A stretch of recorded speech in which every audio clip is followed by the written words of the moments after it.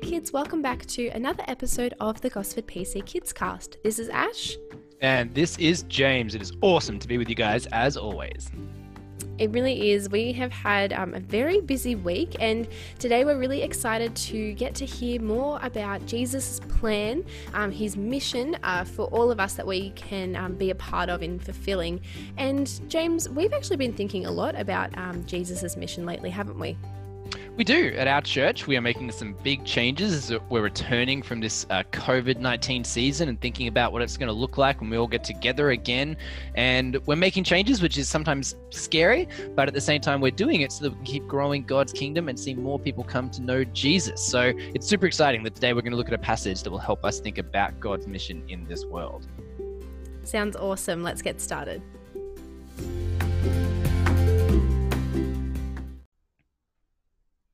All right, so in today's story, we're going to learn some more about Jesus and a conversation that he has with some friends that are going to become his followers.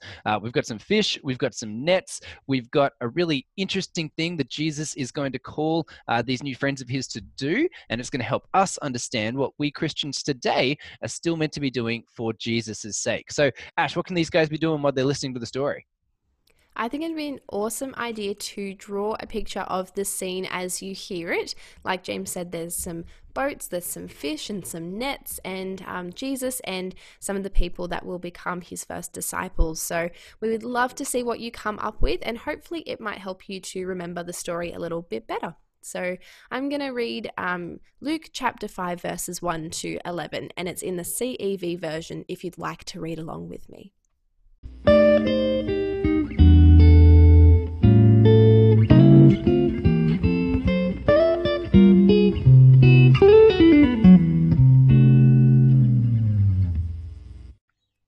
Jesus was standing on the shore of Lake Gennesaret, teaching the people as they crowded around him to hear God's message.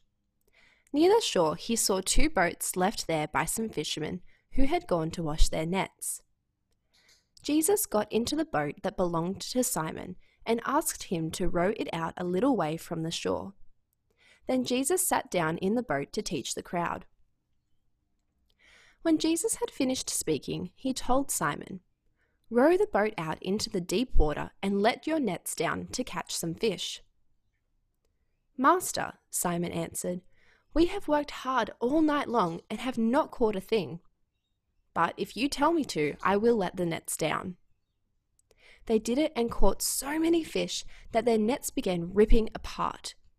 Then they signaled for their partners in the other boat to come and help them. The men came, and together they filled two boats so full that they both began to sink. When Simon Peter saw this happen, he knelt down in front of Jesus and said, "Lord, don't come near me. I am a sinner." Peter and everyone with him were completely surprised at all the fish they had caught. His partners, James and John, the sons of Zebedee, were surprised too. Jesus told Simon, "Don't be afraid.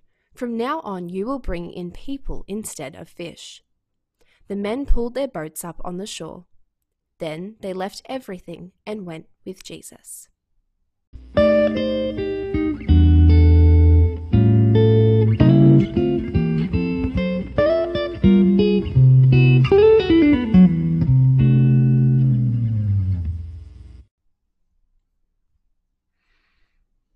All right, kids. Well, Ash did a wonderful job reading that for us. Ash, I've got to ask: are you much of a fishing woman? Have you been out much on the water to catch fish at all yourself?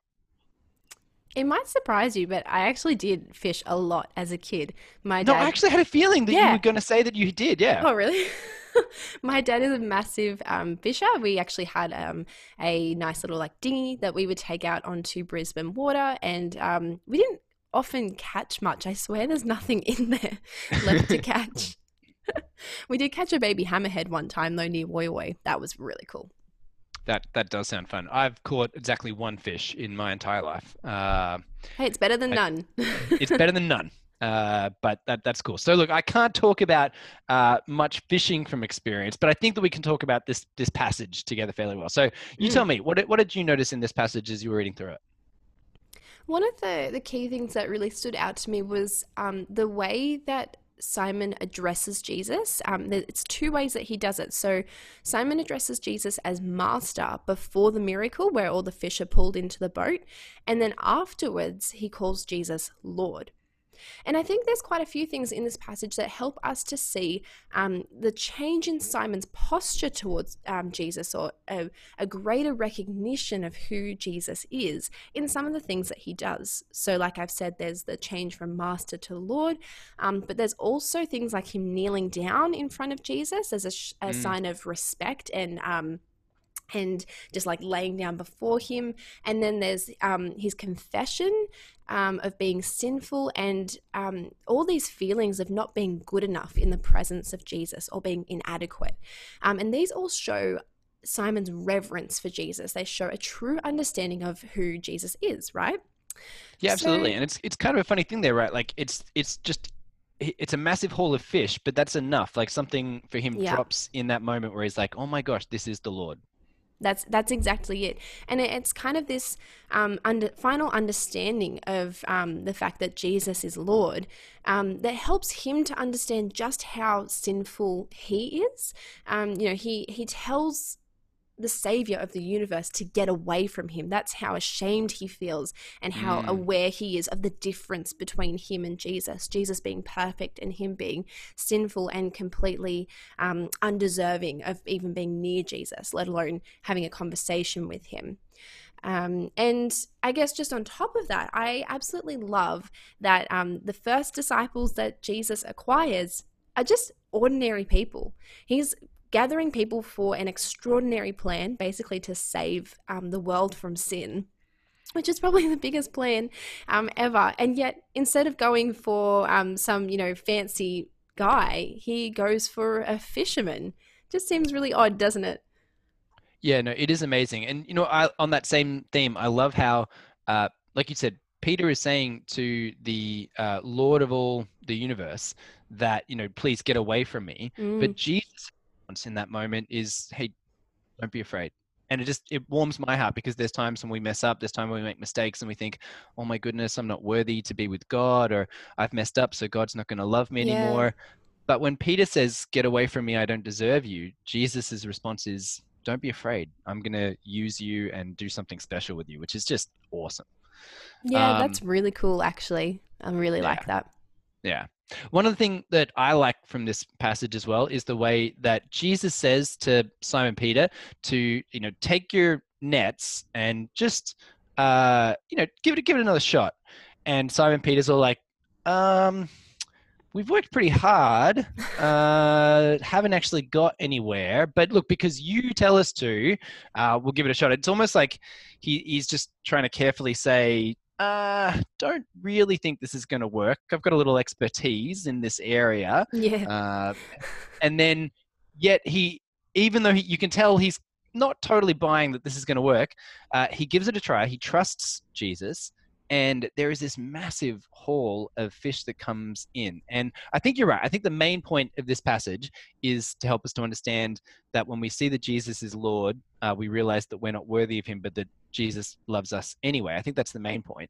But there's also this other little lesson for us, that sometimes God asks us to do things that we might be like, are you sure about this one, God?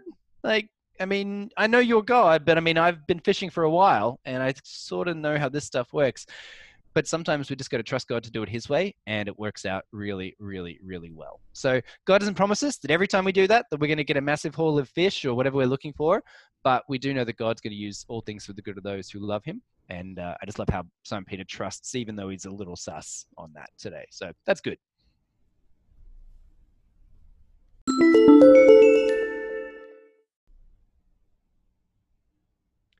All right.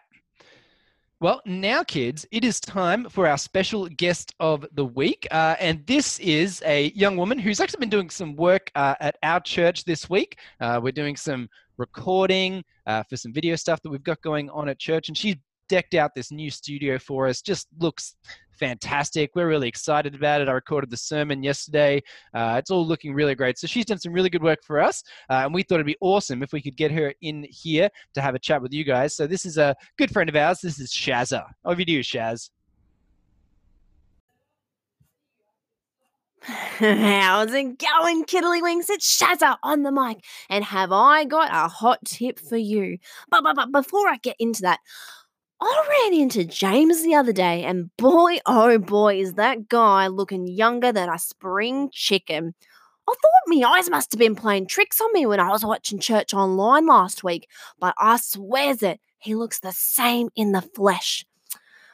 Oh, I've got to have some of whatever he's drinking, or whatever product he's using. But anyway, I've been keeping up with the podcasts and the Quizwork series on Acts that some of yous have been doing on Sundays, and I have got to say, over and over again, I keep hearing about Jesus' mission.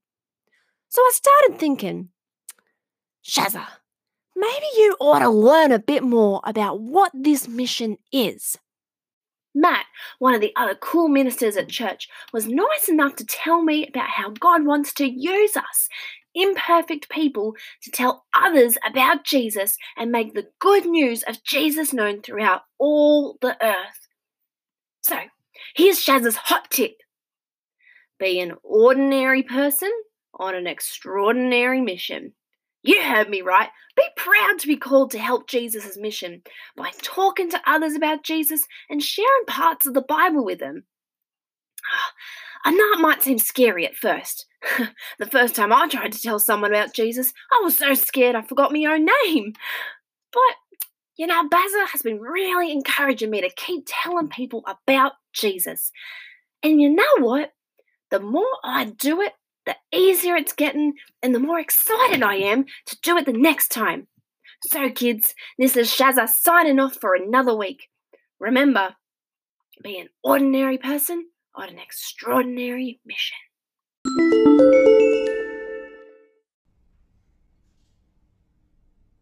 Thank you, Shazza. Nice to have you on the show. Wow. I mean, she never ceases to blow me away, that one. Just she's one of a kind, isn't she? She is. She's something else. So, yeah. It's now time for our question of the week, and just to let you guys know that when James saw the question for today, he was blown away and was trying to explain to me all of the intricacies, all of the many things that go into answering this question. So this question is really going to put James to the test today. So well done to Saf, who has asked this question, and let's have a listen to what she wants to know. Why doesn't God fix the world instantly? Take it away, James. Thanks, Ash, and thank you, Saf. What like Ash said, what a great question. All right, so let's think about this. Okay, Safi is asking, why doesn't God fix the world instantly? All right, so this is the story that we get told in the Bible. We get told that God creates the world, and He looks at what He's created, and He says that it is very good. But then Adam and Eve sin, and then sin and death come into the world with a whole bunch of other bad stuff, and we know that now the world needs fixing. Now, He has His people in the Old Testament lived through many hundreds of years, and we learn lots and lots of things from them before eventually God sends Jesus into the world to die on the cross and pay the price for our sins and then rise from the dead. And one of the things that He does after He rises from the dead is promises that to all who believe and trust in Him, one day Jesus is going to return and He's going to give us a home in the new earth, and He is going to recreate the world and make it so there's no more pain and no more tears. That's the big story of the Bible. And Safi's asking this great question, like, well, if He's promised us that He's going to come back and fix the world, why doesn't He just do that now? What's the point in waiting? Now, that's a great question because, of course, we want Jesus to come back. In fact, that's one of the last things that we read in the Bible is this cry for "Come, Lord Jesus, come." So why hasn't He come back yet? And there's a few reasons.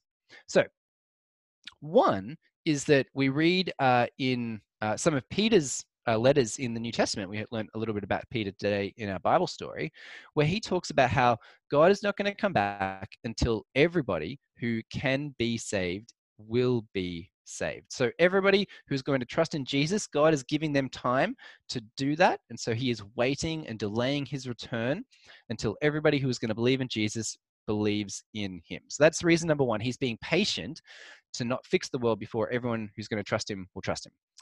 But then there's also another reason, I guess, which is that we're not totally sure why he's waiting for the timing. Because you might say, well, if God's in control of everything, why doesn't he just sort of speed it up? Like the people trusting him and that sort of stuff, couldn't he just do that quicker? And I guess the truth is that God could, because he's all powerful, and there's nothing that God cannot do that's good and loving and right. So at the end of the day, we kind of have to trust God and say, well, we know that everything he does for his glory and for the good of those who love him.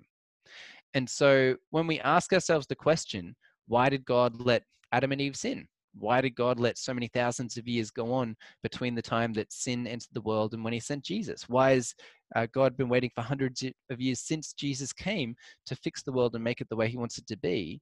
And I think that the big answer to that question is at the end, when Jesus comes back and we look back on everything that he has done, we will look at it and we will say, isn't God good?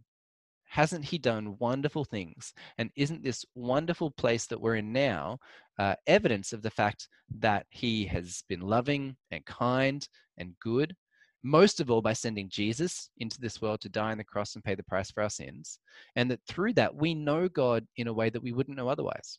So if God didn't let us sin and give us a chance to ask for forgiveness, then we wouldn't know that he's merciful.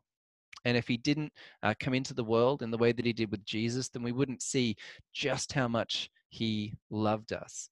And if he didn't wait for as long as he had and let in as many people as he could, then we wouldn't know the fullness of all the people we're going to spend the rest of eternity worshiping God with in quite the same way. So, Safi, that is a great question. Why doesn't he come back instantly? And I think the best answer is because he's waiting to give as many people the chance to trust in him as possible.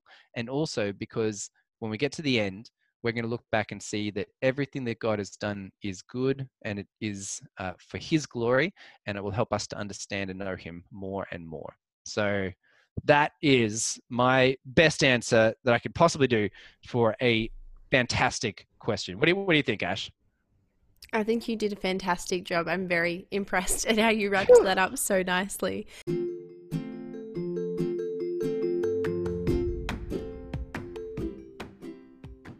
And that wraps up another episode of the Gosford PC Kids Cast. Thank you so much for tuning in to another episode. And we have a few more episodes before we head back to church in person. If you are not from our church, you might already be back at church, which is pretty exciting. But for people from our church, we are heading back sort of towards the end of July. So in the meantime, if you would like to send us some more questions, we would love to hear them. You can do so by clicking the link in the show notes, or you can record the question on the voice memo app, maybe on your parents' phone, and they can send it to us in an email or through Facebook. Yep, that's right. And I want to give a special shout out to one of our listeners out there. I saw Audrey today. She was a little bit nervous about recording something for the show, but I know that she loves to listen. And so big shout out to you, Audrey. Great to see you today. Oh, that's awesome. We love that you have been enjoying the podcast, Audrey. And whether you're listening or asking a question, we are just so glad that you're joining us each week. All right. So I'm going to pray, guys. So let's quiet our hearts and let's focus our minds on talking to God together. Dear God, thank you so much that you love us, and that we know that you love us because you sent Jesus into this world to die on the cross, to die for our sins, and to rise from the dead so that we can know you and have eternal life with you. Thank you that you take people who've made mistakes and sinned like us, and you use us to tell other people about you and all the great things that you have done. We pray, Father, that we would be honest about the mistakes and sins that we've made, and that we would ask for your forgiveness. But we pray, Father, as we do that, we know that you love us and that you care for us, and that you can do great things even with people who are as silly and foolish as we are sometimes. And so help us to love you and serve you in everything that we do. And we ask for this in Jesus' name. Amen. Amen. Thanks, kids. We'll see you next week. See you then, guys. Bye. Bye.